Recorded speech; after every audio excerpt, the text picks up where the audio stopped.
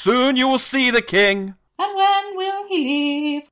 Tomorrow. May the sun never bring that tomorrow. What are you saying? Do you not understand? I understand. I understand. Well, And if the blow should fail, it will not fail if you do not waver.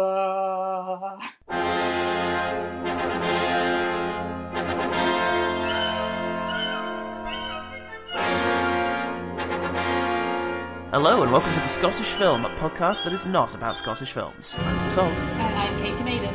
And this week we are going way out in order to review Claude Diana's 1987 film of Verdi's 1847 opera of Shakespeare's 1606 play, Macbeth.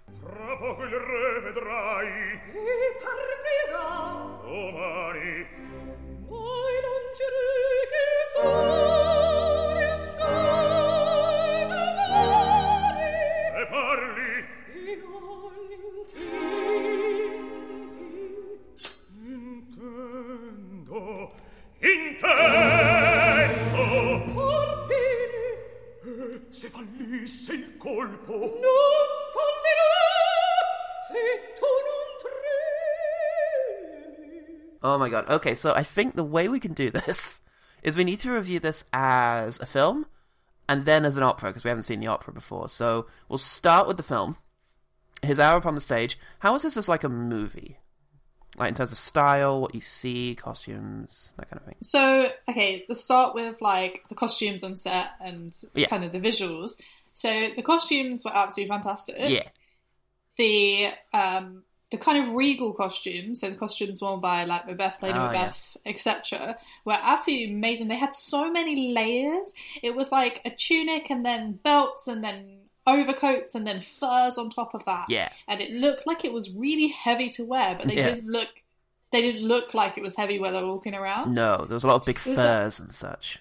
Yeah, like that Jon Snow from Game of Thrones kind of like it's Winterfell because it's so cold in Winterfell. Oh yeah. So I love that. Yep. The set is so basically the castle. Yeah.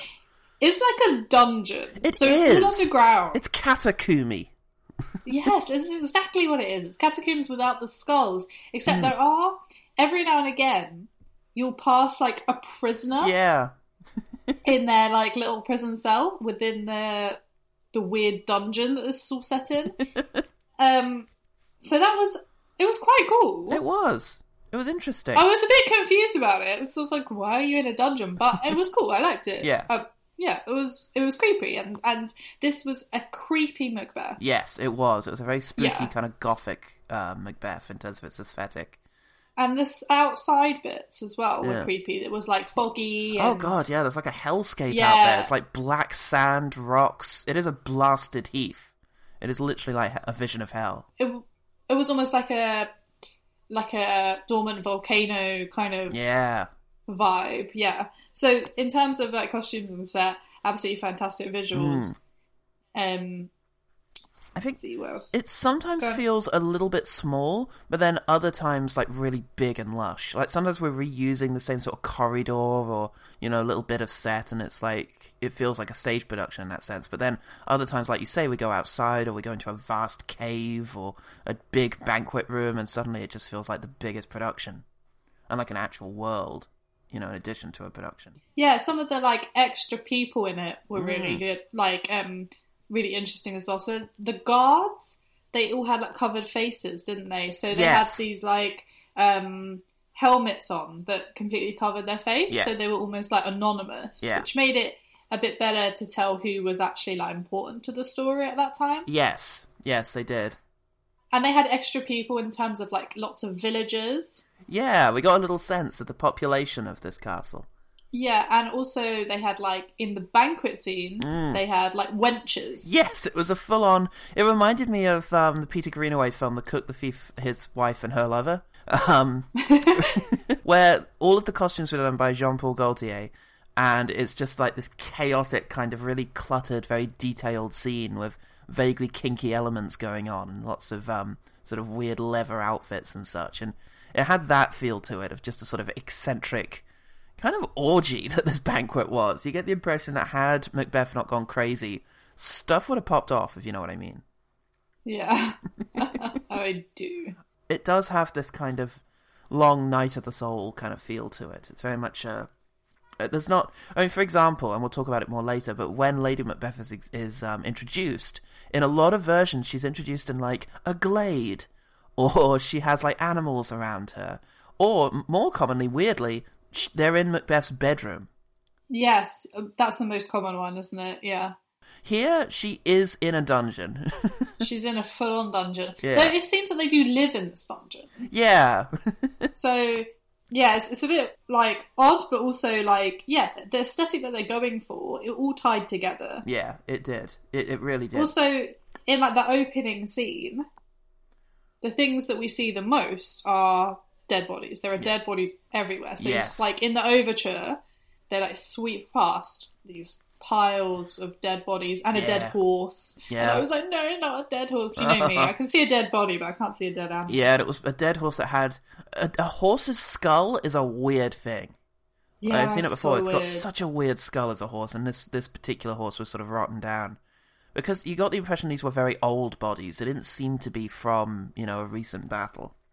Yeah, which is weird, because actually there has just been a battle. Yeah, there has. That's where Macbeth's coming from, in most versions. So... Yeah. Curious. Yes, so that's kind of how I felt of it as a film, was almost like kind of horror film. Yeah, a little bit. It was definitely the sort of dark, creepy sort of aspirational thing. There was no sense of it ever being kind of like the Mafia movie, bit where he gets to be king and he gets to, like, have the rival families. There's always this sense of creeping horror to the whole thing. A couple of other things that really caught me, like visually things, is when Duncan first arrives. We don't see Duncan at all, but he reaches his hand daintily through the sort of carrier box curtain that he's in, and Macbeth sort of takes it, and that's the most we get of Duncan. And then when his body is being led away, the hand droops see his out. arm again. Yeah, the hand droops out again, covered in blood, and like mirroring that scene, and that was really creepy. It's interesting that we didn't see Duncan, because it kind of gives more emphasis to Macbeth. Yeah, and the act. Yeah, being like the central character. Yeah. And not taking, and basically cutting out Duncan entirely. Yeah. Basically just, like you said, it gives emphasis on the act as opposed to actually any feeling for the person. It's just an act. It's like it doesn't matter who the person is, just doing this in general is enough that it's an existential nightmare. It could be anyone. Another little thing I liked was the refugee camp, I'm going to call it, where all of the people Macbeth has pissed off gather together. Which, again, is one of those big sets, and it starts off by seeing what we thought was going to be Ross kind of sailing over in a boat. These hooded figures, kind of on a barge, sailing over to the shore where they've set up a camp, the sort of English army with Malcolm and Macduff. And it arrives, and it turns out it's actually got Macduff's family on it, sort of dead bodies. Yeah, his wife and kids. Yeah. Which was... I saw that and I was like, that is some creepy shit. That's some creepy shit. It's such a good funeral procession moment, that.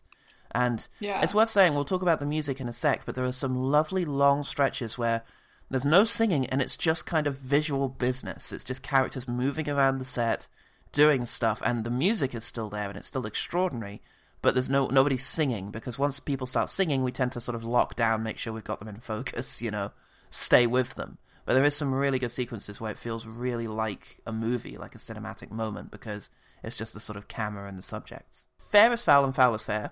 How close are we to Shakespeare? Okay, so the basic plot is there. Oh, yeah. Of Macbeth, Lady Macbeth, kill Duncan, kill Banquo, go mad. Macduff's family, get killed by Macduff. Yes, exactly. You see what they did wrong? They fucked with Macduff's family. That's where they fucked up. Fucked up now, sir. That's the one. So the basic plot is there, and they do have some language. Every now and again, you get a line that is sung. Yeah. It's odd. So, and it is weird. It's mixed up. It's mixed up with some Shakespeare language and some language. So this is where I found it silly when they were singing lines from Shakespeare. And I was actually giggling for some of it because I couldn't... Interesting. Because I've seen this film play so many times now that I can't, I can't reconcile the fact that the lines are like songs. It's almost like me going, "Hey Paul, are we doing the podcast today?" I mean, I would love that. Like they're singing. It's like they're like La La Land. They're jumping into like musical numbers. Yeah. Whereas when they actually sung like lines that aren't in Shakespeare, I found them unbelievable and I wasn't laughing. Yeah. So yeah, I found it a bit silly when they were using the Shakespeare language, but I guess it's fine because that's what, you know, how he intended it. He intended it like this. I think he intended it to be an opera. Intended it like this. He superintended it. So yeah, well, essentially here we are reviewing the opera rather than the film, and it's a condensed version of the story. The whole story's here, but it's condensed, and that goes to the lines as well. I mean, there is one scene of Macbeth, of Lady Macbeth convincing Macbeth to do it, and it's like in total 10 lines, like between them, and you'll have heard it at the beginning because that's the bit we sung. But like, that's kind of crazy, but it's interesting. It's very efficient storytelling, and I guess it has to be so that you can have more time for like the songs. Yes, yeah, exactly. Because this was quite a long one, wasn't it? Oh yeah, it was 2 hours, and yet the stuff that we don't have. I mean, it's a pretty good edit. You've lost Scene 4, Act 2 for the most part.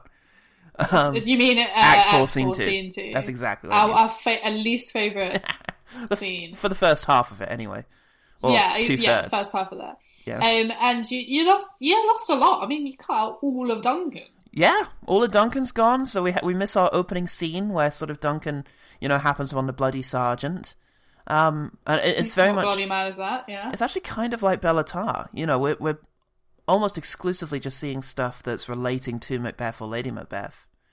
And... Yes, and we get an extra Lady Macbeth scene. We do, which was so great. Yeah, so we'll talk about that. We will, but that was good. Yeah, you're right. The edit was good in terms of the fact that you needed more time for, like, the big numbers. Yeah, because he wanted to spend time on the banquet scene, he wanted to spend time on, like, the post-murder, and he wanted to, you know, spend a lot of time with the second apparition scene. Almost in the same way that Les Miserables is, you know, I mean, it's edited. Oh, yeah, from Victor Hugo's novel. But it's still, they still take a lot of time over what they have. Yeah. I mean, what you see here is fewer characters doing more. And I think this is best exemplified by the fact that Banquo is the one who sort of shows up with Macduff in order to wake the king in the morning. Because who the fuck is Lennox? You know? I mean, we've talked before, sometimes having lots of characters is a good thing. It makes the world feel bigger and more lived in. But in terms of, like, an opera where you have less time because more time is taken up with, like, every scene, like, a moment with dialogue where 10 lines would have been exchanged would take, you know, 30 seconds if you were just doing it as a speaking role, but with singing, you know, then takes several minutes.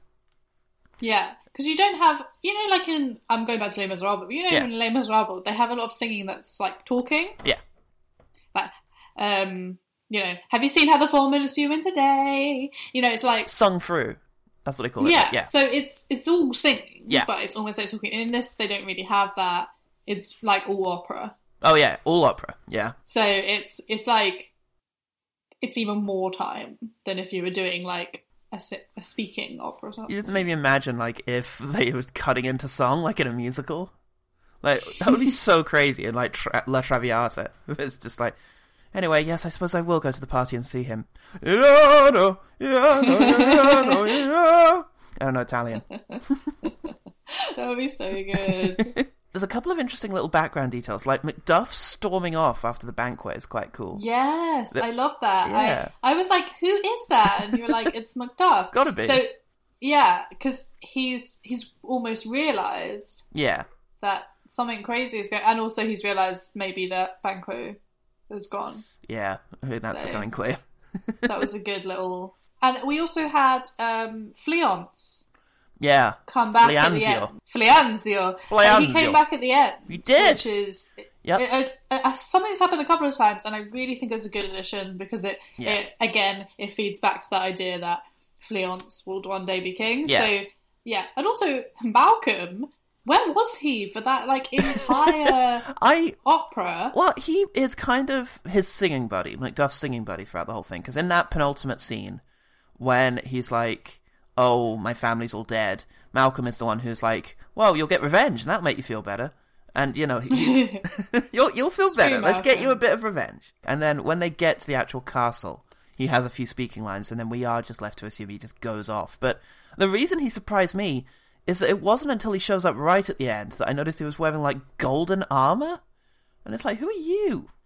Who are you? Oh, wait, you're king. It's like Macduff does all the work. Yeah. And then Malcolm becomes king. Yeah. Okay, let's get into some of our regular features, some of which are going to be very brief. Yeah. Extra ghosts. Yes. Yes. All of them. Yes. All of them. We have Banquo's ghost and we have the apparitions. Yeah. And Banquo's ghost is kind of a cheeky fella.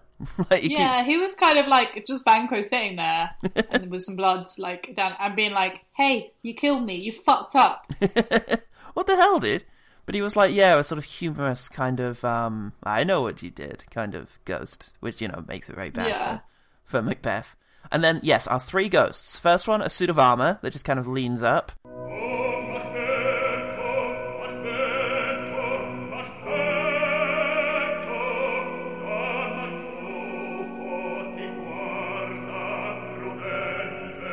It's very much like the Castle of Otranto, the sort of Walpole novel that was obviously the start of Gothic horror in many ways. Yeah. But yeah, and then we get, apparently a young boy. I thought it was a young girl because there were some little boobs. But you're convinced that those are just sort of I'm pretty sure nipples. It was a boy, yeah. Okay, young boy. a nipply boy.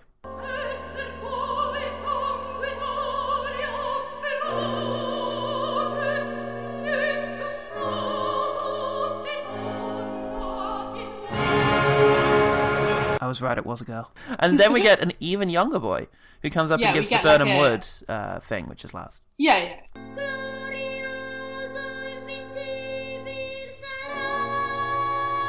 They're kind of spooky. They're sort of pale, wan figures in amidst this sort of black landscape.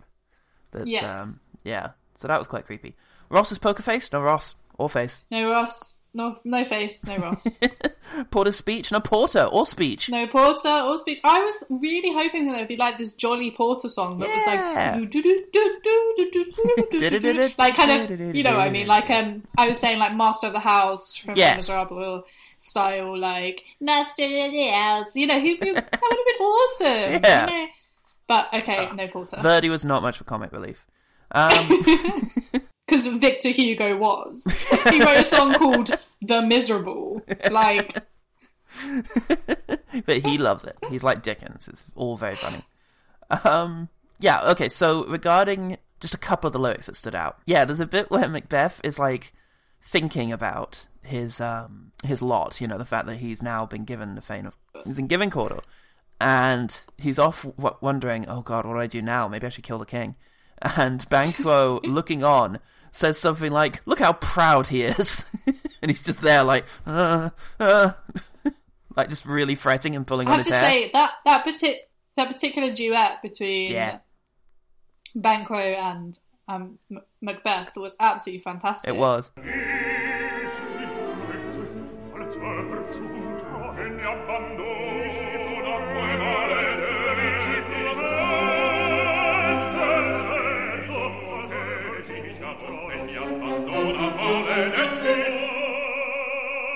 Yeah, it was the Jean Valjean Javert, like, who am I style. Both kind of monologuing. Their voices are amazing. Yeah, we should review the music. It was really, it was one that was, it had one melody that really stuck out to me.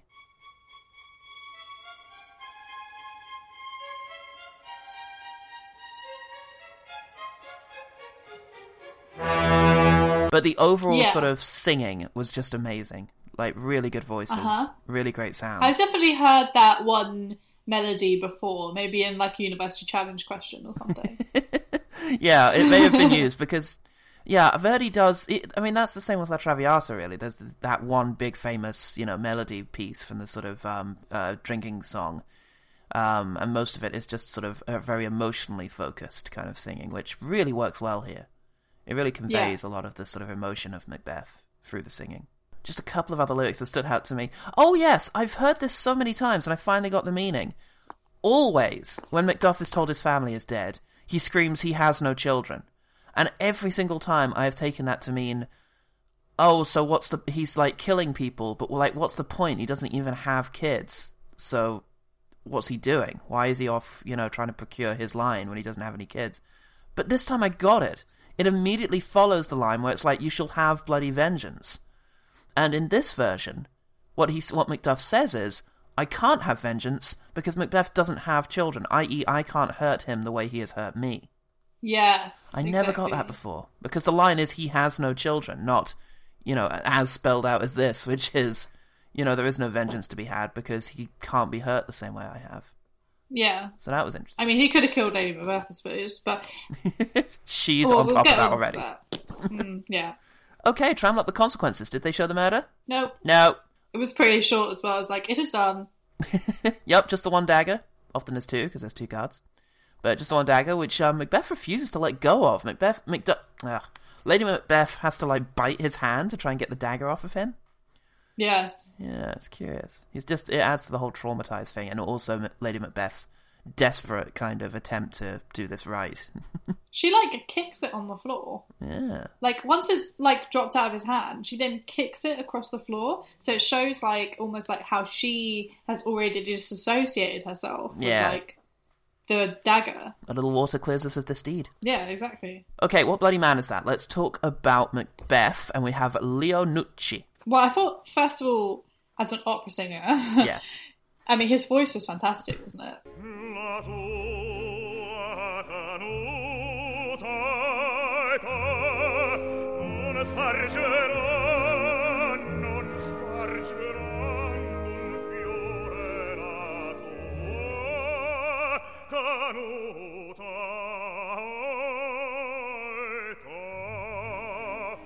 It was. He had an extraordinary voice. Just really deep and great presence. So in terms of his, general performance as Macbeth... Yeah. It was a Macbeth that was very, insular, maybe is the word. He's very, thinky. Yes. He's a thinky Macbeth. He's that sort of one who's... I don't know what his drive was in this. Is it ambition, or is it just he's on a path and he kind of rolls with it?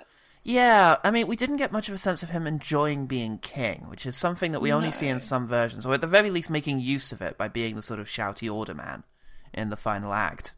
Yeah, he doesn't really enjoy anything, it seems, in this. He's quite very sad. stoic. Yeah. He's a stoic, sad Macbeth. Yeah. His look is very, like war man. Yes. Yeah, so he's got, the bun. I would describe his look as Jon Snow after he's brought back from the dead. When he spends a season with, slicked back, slightly wet-looking hair. Yeah. Yeah. Yeah, and he's got, kind of bags under his eyes. And a bun. Well, a he's braid. looking very, sad and morose most of the time. He is, yeah. He's a very moody kind of Macbeth. Yeah, which fits the atmosphere well, the sort of gothic, dark atmosphere. They work quite well. Yes, it does, yeah. Okay. Serpent under it. Right, that Lady Macbeth, and we have got Shirley Verrett, perhaps? I'm such a philistine. I think probably Verret, yeah. Verrett probably isn't it. And she was great. She was great.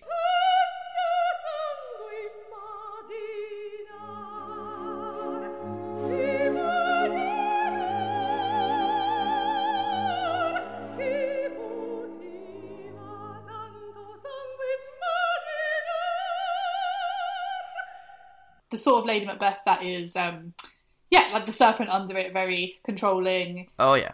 Very... Not subtly manipulative. More just sort of, go do this. Just full on, you are doing this. I have decided that you are doing this. Go. In terms of the commonly sort of seductive aspect of her, there's a lot of phallic sword stroking that goes on. Yes, I noticed that too. But there's no physical contact of any kind. There's no kissing. There's no snuggling. There's a long lean into a kiss. So that it's almost like that they're in this kind of business arrangement, marriage. It's a good way to become queen, I guess, is to stick around with Jon Snow, because you'll probably end up killing the monarch at some point. Yeah, I mean... it's weird because we've seen a lot of Lady Macbeths that use their sexuality. Yeah. And she is hot. She's a hot Lady Macbeth. Oh, yeah. But she is not using her sexuality in that way. She's using her power. Yeah, she's using her, strength. Strength. And I like that. That was the first one we've seen where there hasn't actually been a single kiss, I don't think. Yeah, but I think consequently I was very worried about her going crazy because, you know, she has been such a strong figure, and it actually looks like it might not go that way because she's strong way later than in most versions of the play. Yeah, because we get an extra scene. We do. And then she goes crazy. And I was like, no, like, it doesn't make sense, especially with this Lady Macbeth. Well, okay. So what our extra stuff is, first of all, we see her actually actively involved in the murder of Banquo. Like, well, not actively involved, but in the planning of Banquo. She's like, you've got to go kill him, which is, you know, usually the first sort of separating point for Lady Macbeth is she's told, oh, you best not be involved in this. But no, she's like, you better kill him and his kid.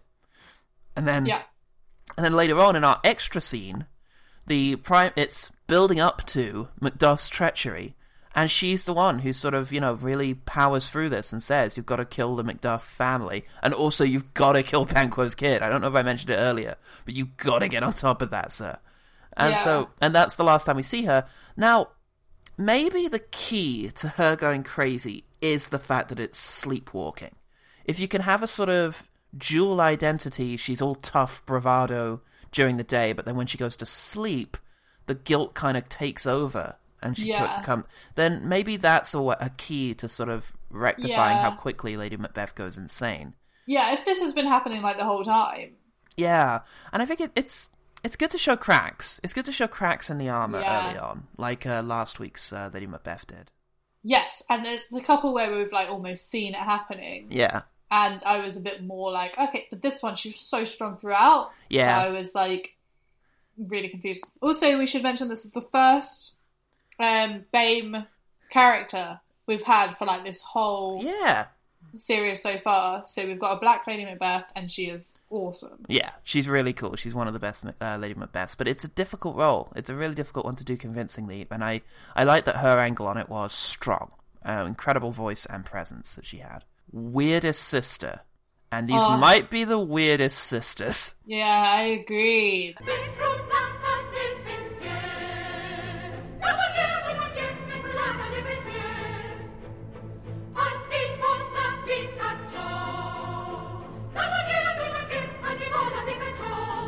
Okay, first of all, there was like 20 of them. Yes, there was a lot of witches. All young women with slightly haggard-looking faces, like missing teeth and beards and such.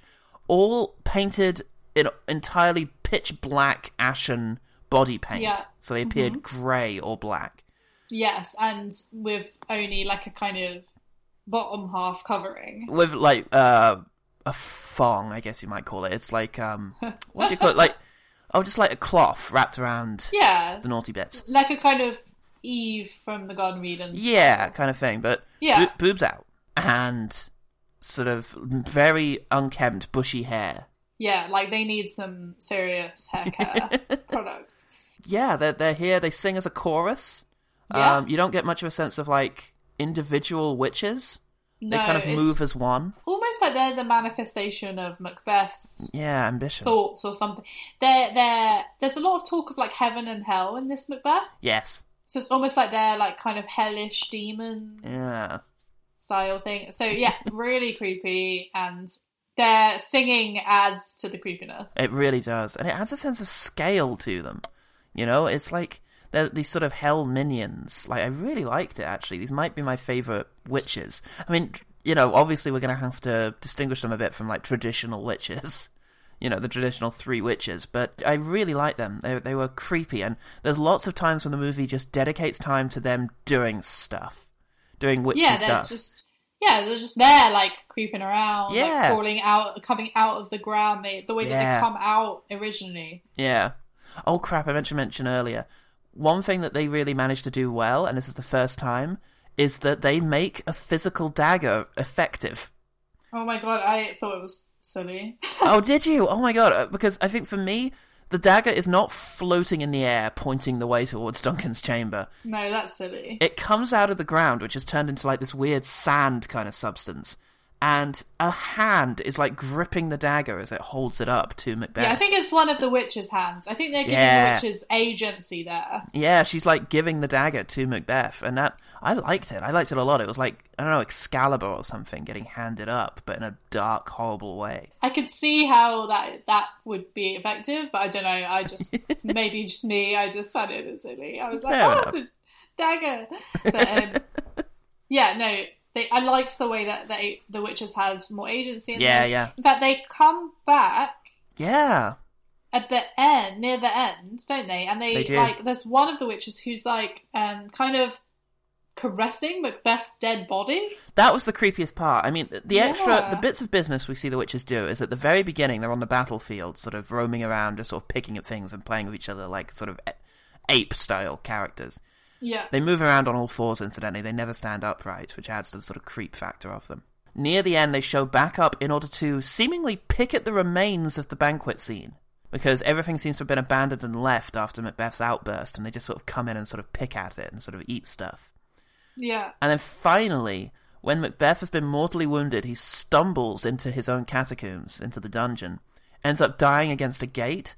And the final image of one of the final images of the film is one of the witches comes back and is like playing with the corpse. Yeah. And that was really creepy. It was just like... It was really weird. It's almost like she's being like, yeah, this is what we wanted to happen the whole time. Yeah, it's just like, or they just don't care, and it's just they're just here like playing with the body of the main player of the thing. Yeah, they're dragging him to hell. Maybe. I wondered if it was hell. I had to go back and watch to see that it is actually him seemingly of his own volition wandering downwards, but the whole thing looks like hell, so it could have easily been a metaphor for him like being of the witches now. Yeah. Maybe he'll be a ghost for someone else now. Fleance or something. Oh no. Oh god. Oh, he's just going to haunt Macbeth. It's like, can I go freak Macduff out at a dinner like Macbeth Banquo did to me? And it's like, no. You got to come to hell with us. He needs not our mistrust. Now, this is interesting. The murder scene of Banquo involves a lot of murderers. Yeah. Way more than 3. Maybe 6 or 7 murderers. There's a lot of murderers. And it's like a little murdering gang.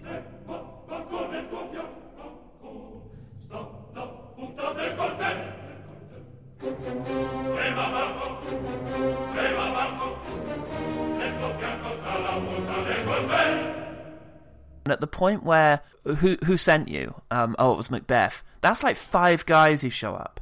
Yeah. So there's like a lead murderer. Yes, there is. Yeah, so he does most of like the singing and the kind of, and says the who sent you. And he turns up again at the end, yeah. Oh, does he? When?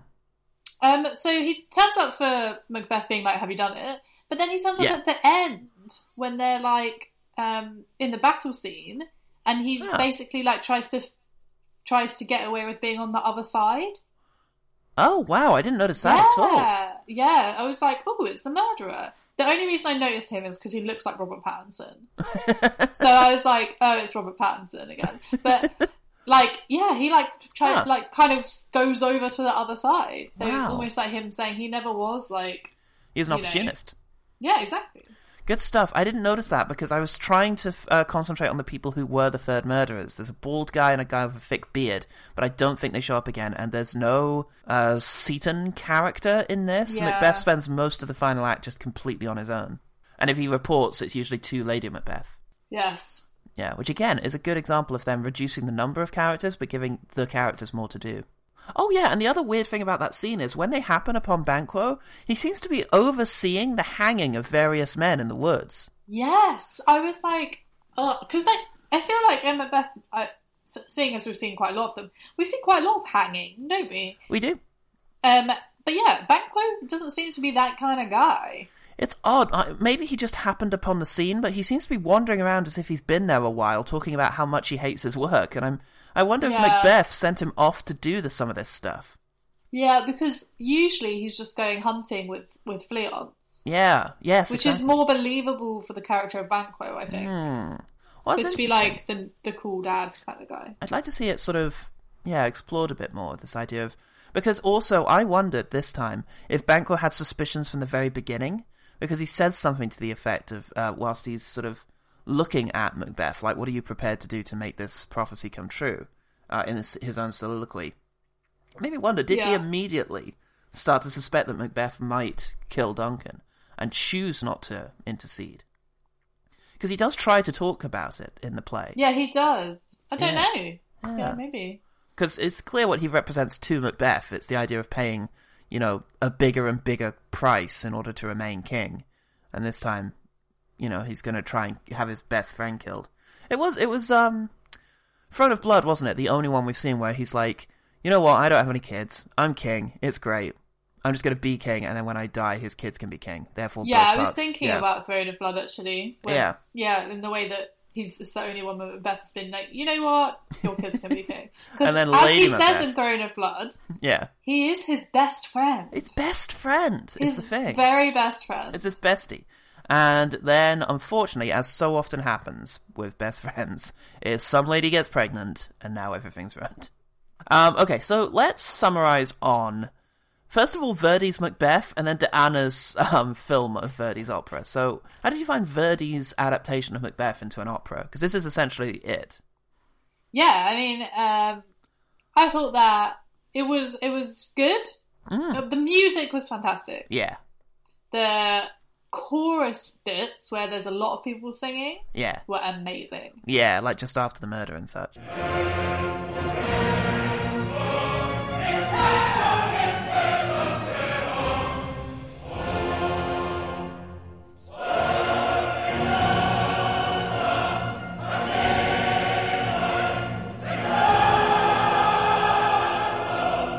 Yeah, and like after, I don't know, the witches and everything. Oh, the witches, I thought yeah, it was. I thought it was a good adaptation of Macbeth. However, I'm not sure that it needed to be an opera. Oh? Do you know what I mean? Like, I don't think that all Shakespeare should be turned into an opera, because there's been so many that are like been turned into operas. I think Macbeth is therefore uniquely suited because so many of the other plays are so much longer and more complicated that it's Yes. tricky to sort of get, a succinct story out of there. Yeah, because there's been a couple of Romeo and Juliet. Yes. Midsummer Night's Dream, yeah. Right. And I think that, yeah, as an opera, it was good, and I enjoyed it. So I had a good time watching. Yeah, absolutely. I thought it was a really good adaptation of that story. The music is incredible. Yeah, I really enjoyed this version of it. Now, how about Cloud Diana's film of Verdi's opera? How would we review that? Yeah, it's like a horror version of the opera. Yeah, it was. Yeah, he made like a horror film. It really got And into the I like horror darkness. films, and I like operas, so Yeah. hey ho. I found a couple of bits silly, but only because I know Macbeth so well that I was finding it silly because of the language. But I think someone watching it that doesn't know Macbeth as well as I do would have found it 100% enjoyable. So yeah, I really liked it. I don't think it's like my favourite adaptation of Macbeth, Sure.